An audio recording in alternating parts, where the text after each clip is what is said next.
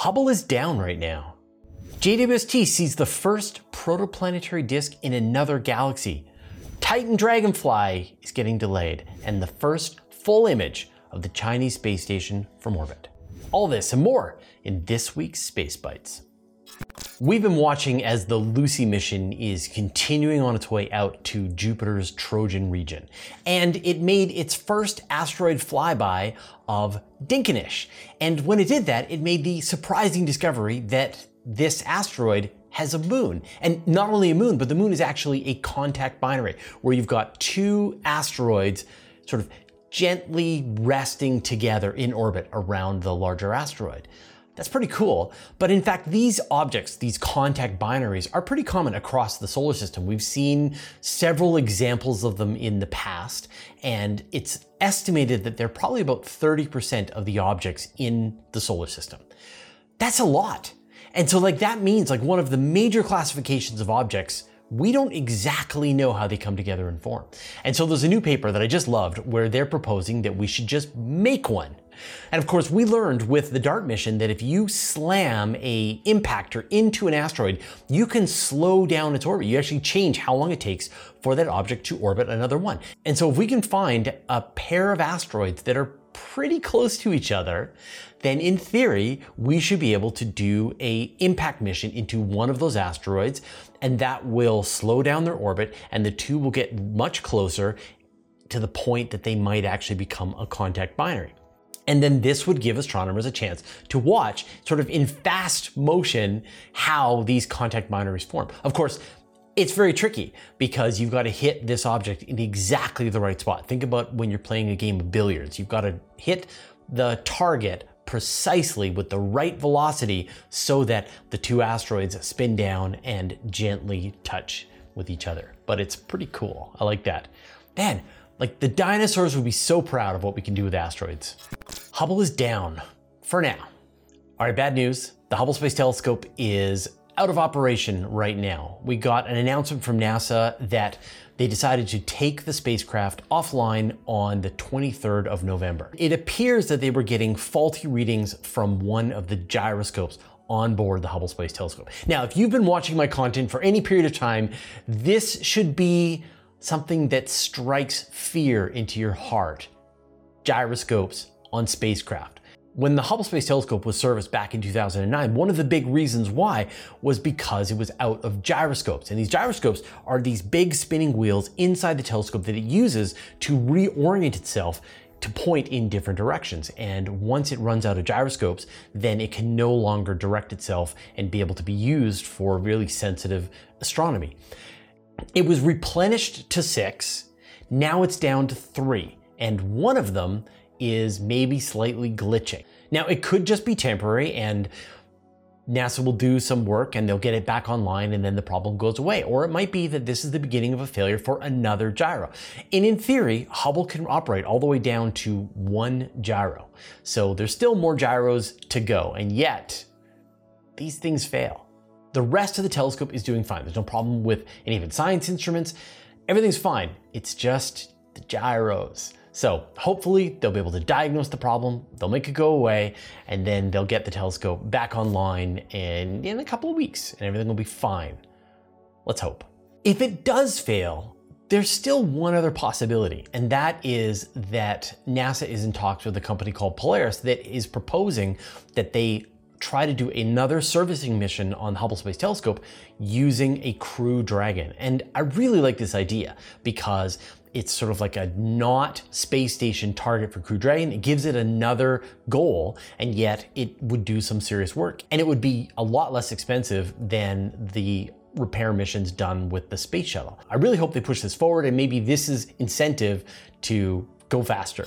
Webb sees a double protostar. Now, we've been showing you a lot of images of protostars, and these are a type of object known as a Herbig-Haro object. Now, when a star first forms out of a giant cloud of gas and dust, it starts to collapse down on its mutual gravity, and then as it does, it starts to spin up faster and faster, and then you get this core at the heart of the gas cloud, this is the new star, the protostar. For about 500,000 years, the star is siphoning in material from this solar nebula, building up its mass. And for a period of about 10,000 years, it creates these polar jets where you've got outflowing materials. It's essentially feeding on material too quickly. It gets these magnetic fields that churn around the star, and it gets these polar outflow jets. And we've seen many examples of these. And of course, Webb is the perfect telescope. It's able to look through the gas and dust, to be able to see the protostar as it's spinning up, as these outflows are coming out of the area around the protoplanetary disk. One object that astronomers have been watching is called HH 797.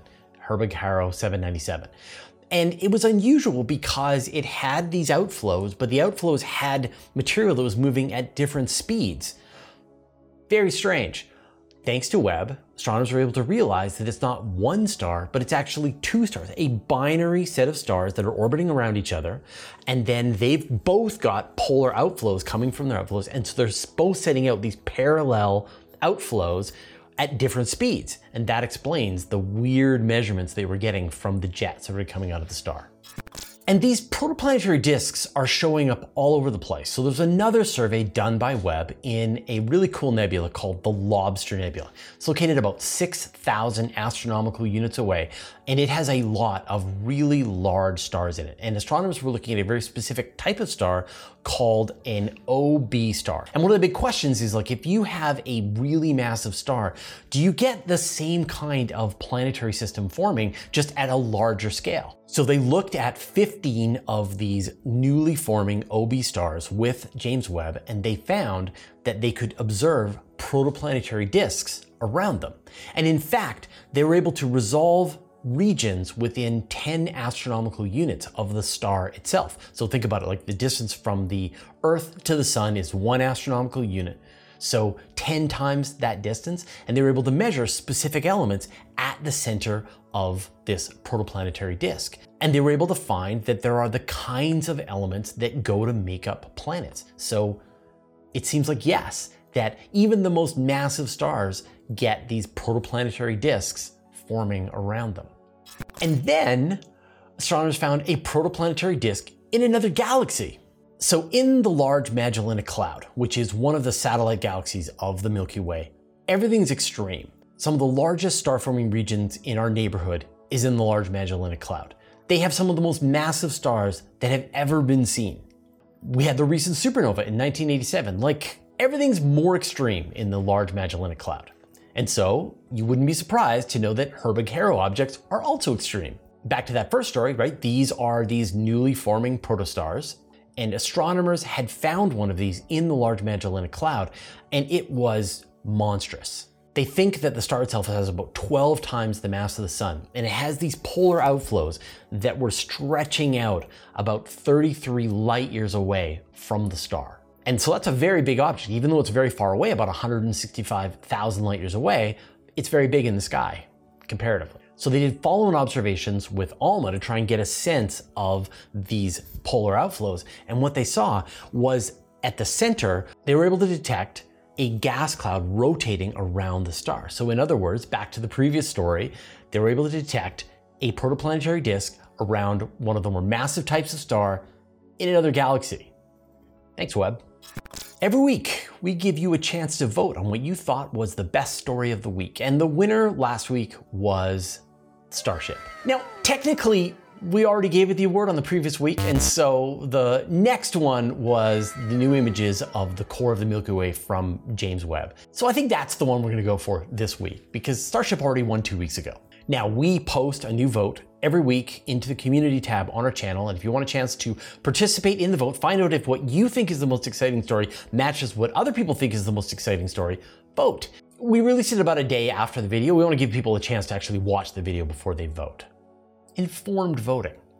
So the best way to do that is subscribe to our channel, click on the notification bell, and then you will be informed when the new Space Bites video is up, and then you can expect to see the vote shortly after that.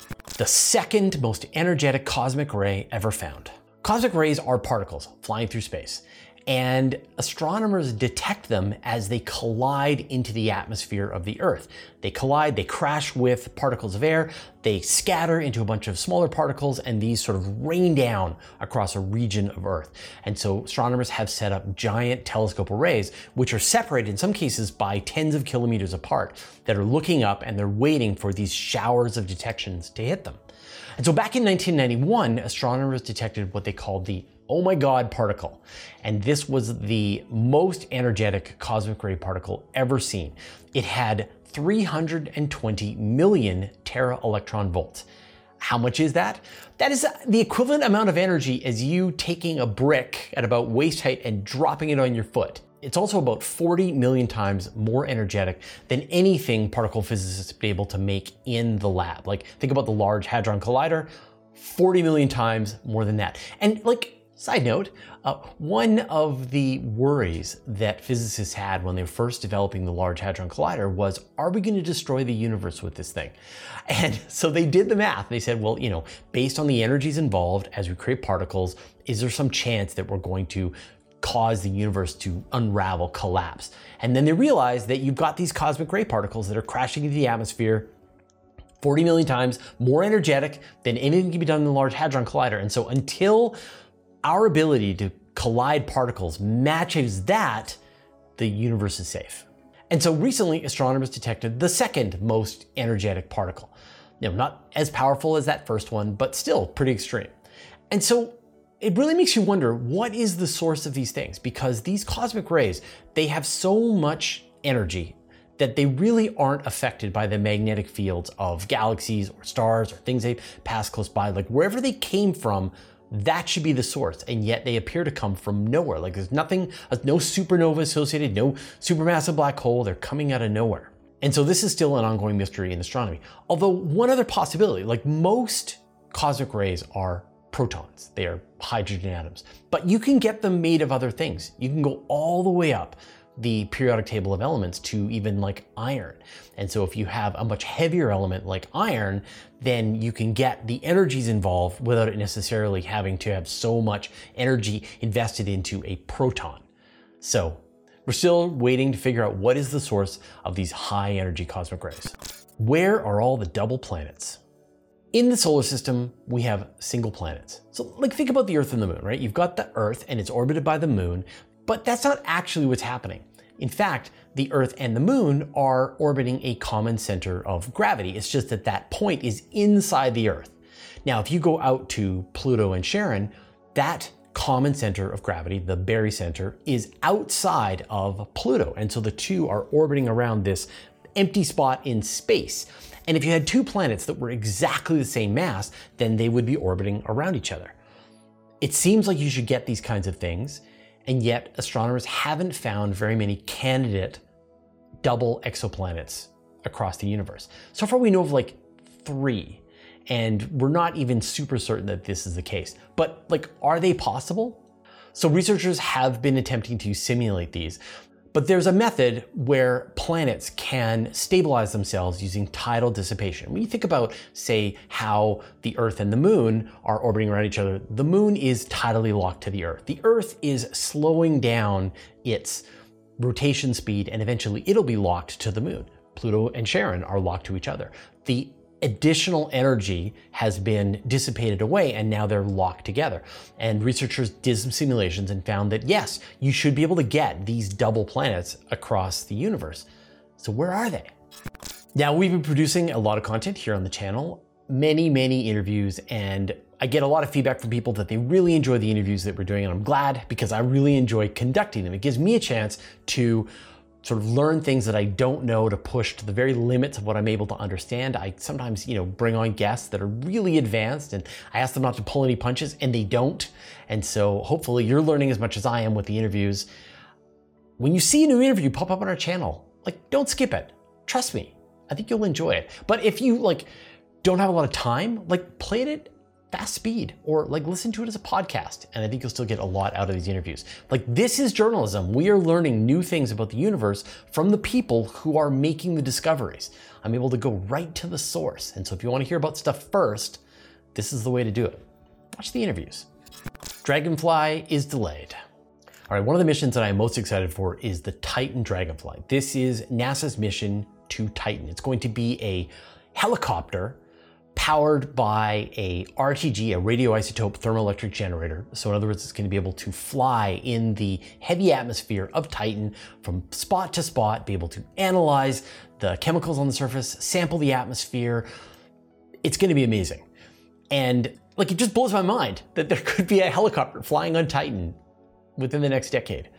And so this week, we've got some good news and some bad news about the Titan Dragonfly. So the good news is that NASA has approved the mission to move to Phase C. And this is where they do the final design for what the requirements of the mission are going to be. So that's great, they're moving forward. Now, the bad news is that the final confirmation of the mission, like the final go-ahead that yes, indeed, there will be a helicopter going to Titan, that won't happen until 2024. So we'll find out the final schedule and the final budget then. Already it looks like the launch date has been pushed back to 2028, which means the arrival date has been pushed back. So like, don't think about when it's gonna get there. Just focus on that next milestone. This is what it would be like to orbit Mars. We got just an incredible image from NASA this week that came from the Mars Odyssey spacecraft. This is one of the most long-lived missions at Mars. It's produced an enormous amount of data. And so mission controllers wanted to push the spacecraft a little out of its comfort zone. And what they did was see if they could change the angle of orientation of the spacecraft. Now, Mars Odyssey is set in a way that its Themis camera, this is the main camera that it uses, is pointing directly down at the surface of Mars. And so in order to get this amazing image of the horizon of Mars, they had to turn the entire spacecraft to reorient it so that it could take images of the horizon. But when they were doing this, they lost contact with the spacecraft because not only is the camera turned in a new direction, its transmitter home was offline. So they had to give it the instructions and trust that it was going to move back after it was done. Once they got all these images, they stitched it together into this amazing mosaic. And Odyssey is at an altitude of about 400 kilometers above the surface of Mars. And so when you think about this, this is the same altitude as the International Space Station around Earth. And so if you were in orbit around Mars, this is what you'd see. Finally, we got our first full view of the Chinese space station seen from orbit. This image of the Tiangong Chinese space station was captured by the crew of the Shenzhou 16 mission. And these are the people who were on board the Chinese space station, and they were recently replaced by the Shenzhou 17 crew. And so they captured this image as they were leaving the station, headed back to Earth. Now I'm gonna talk about the Starship launch in a second, but first I'd like to thank our patrons. Thanks to Dougie Stewart, Stephen Krasaki, David Richards, Mark Anstis, Joel Yancey, Antonio Lofilara, Dustin Cable, Vlad Chiplin, Modso, George, David Gilton, Andrew M. Gross, Jeremy Mattern, Josh Schultz, and Jordan Young, who support us at the Master of the Universe level, and all of our other supporters on Patreon.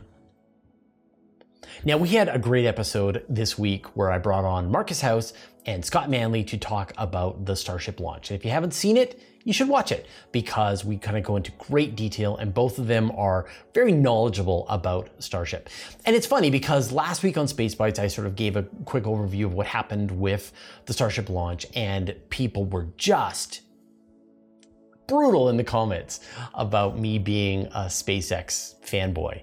And this is hilarious because in previous times, people are just brutal in the comments about me being a SpaceX hater. And so I am both seen, in some cases in the same video, people say that I am a hater and other people say that I am a SpaceX fanboy. And the reality is that I attempt to be neutral. I try to describe the facts as I see them and not get overly emotional about all of the stuff that's associated with it. And I know that a lot of people have concerns about the person who is in charge of this company, and yet there are thousands of dedicated engineers working at this company, at SpaceX. You've got Gwynne Shotwell, who is running the show there, who are doing some of the most incredible work that is pushing humanity into space. And so everything has shades of gray, nothing's black and white. And so I think you can both be concerned about the behavior of a leader and at the same time excited by the progress of the company. And seeing Starship launch, seeing how far they made it this time, knowing that most of the roadblocks seem to have been removed to see more tests, and eventually we'll get to this point of a fully reusable two-stage rocket. can't wait. And even if SpaceX is the company to do it, we've got other companies that are learning their lessons. We've got Rocket Lab, theoretically Blue Origin, although we still need them to launch a rocket. The Chinese are working on fully reusable two-stage rocket designs. So this idea is now out there.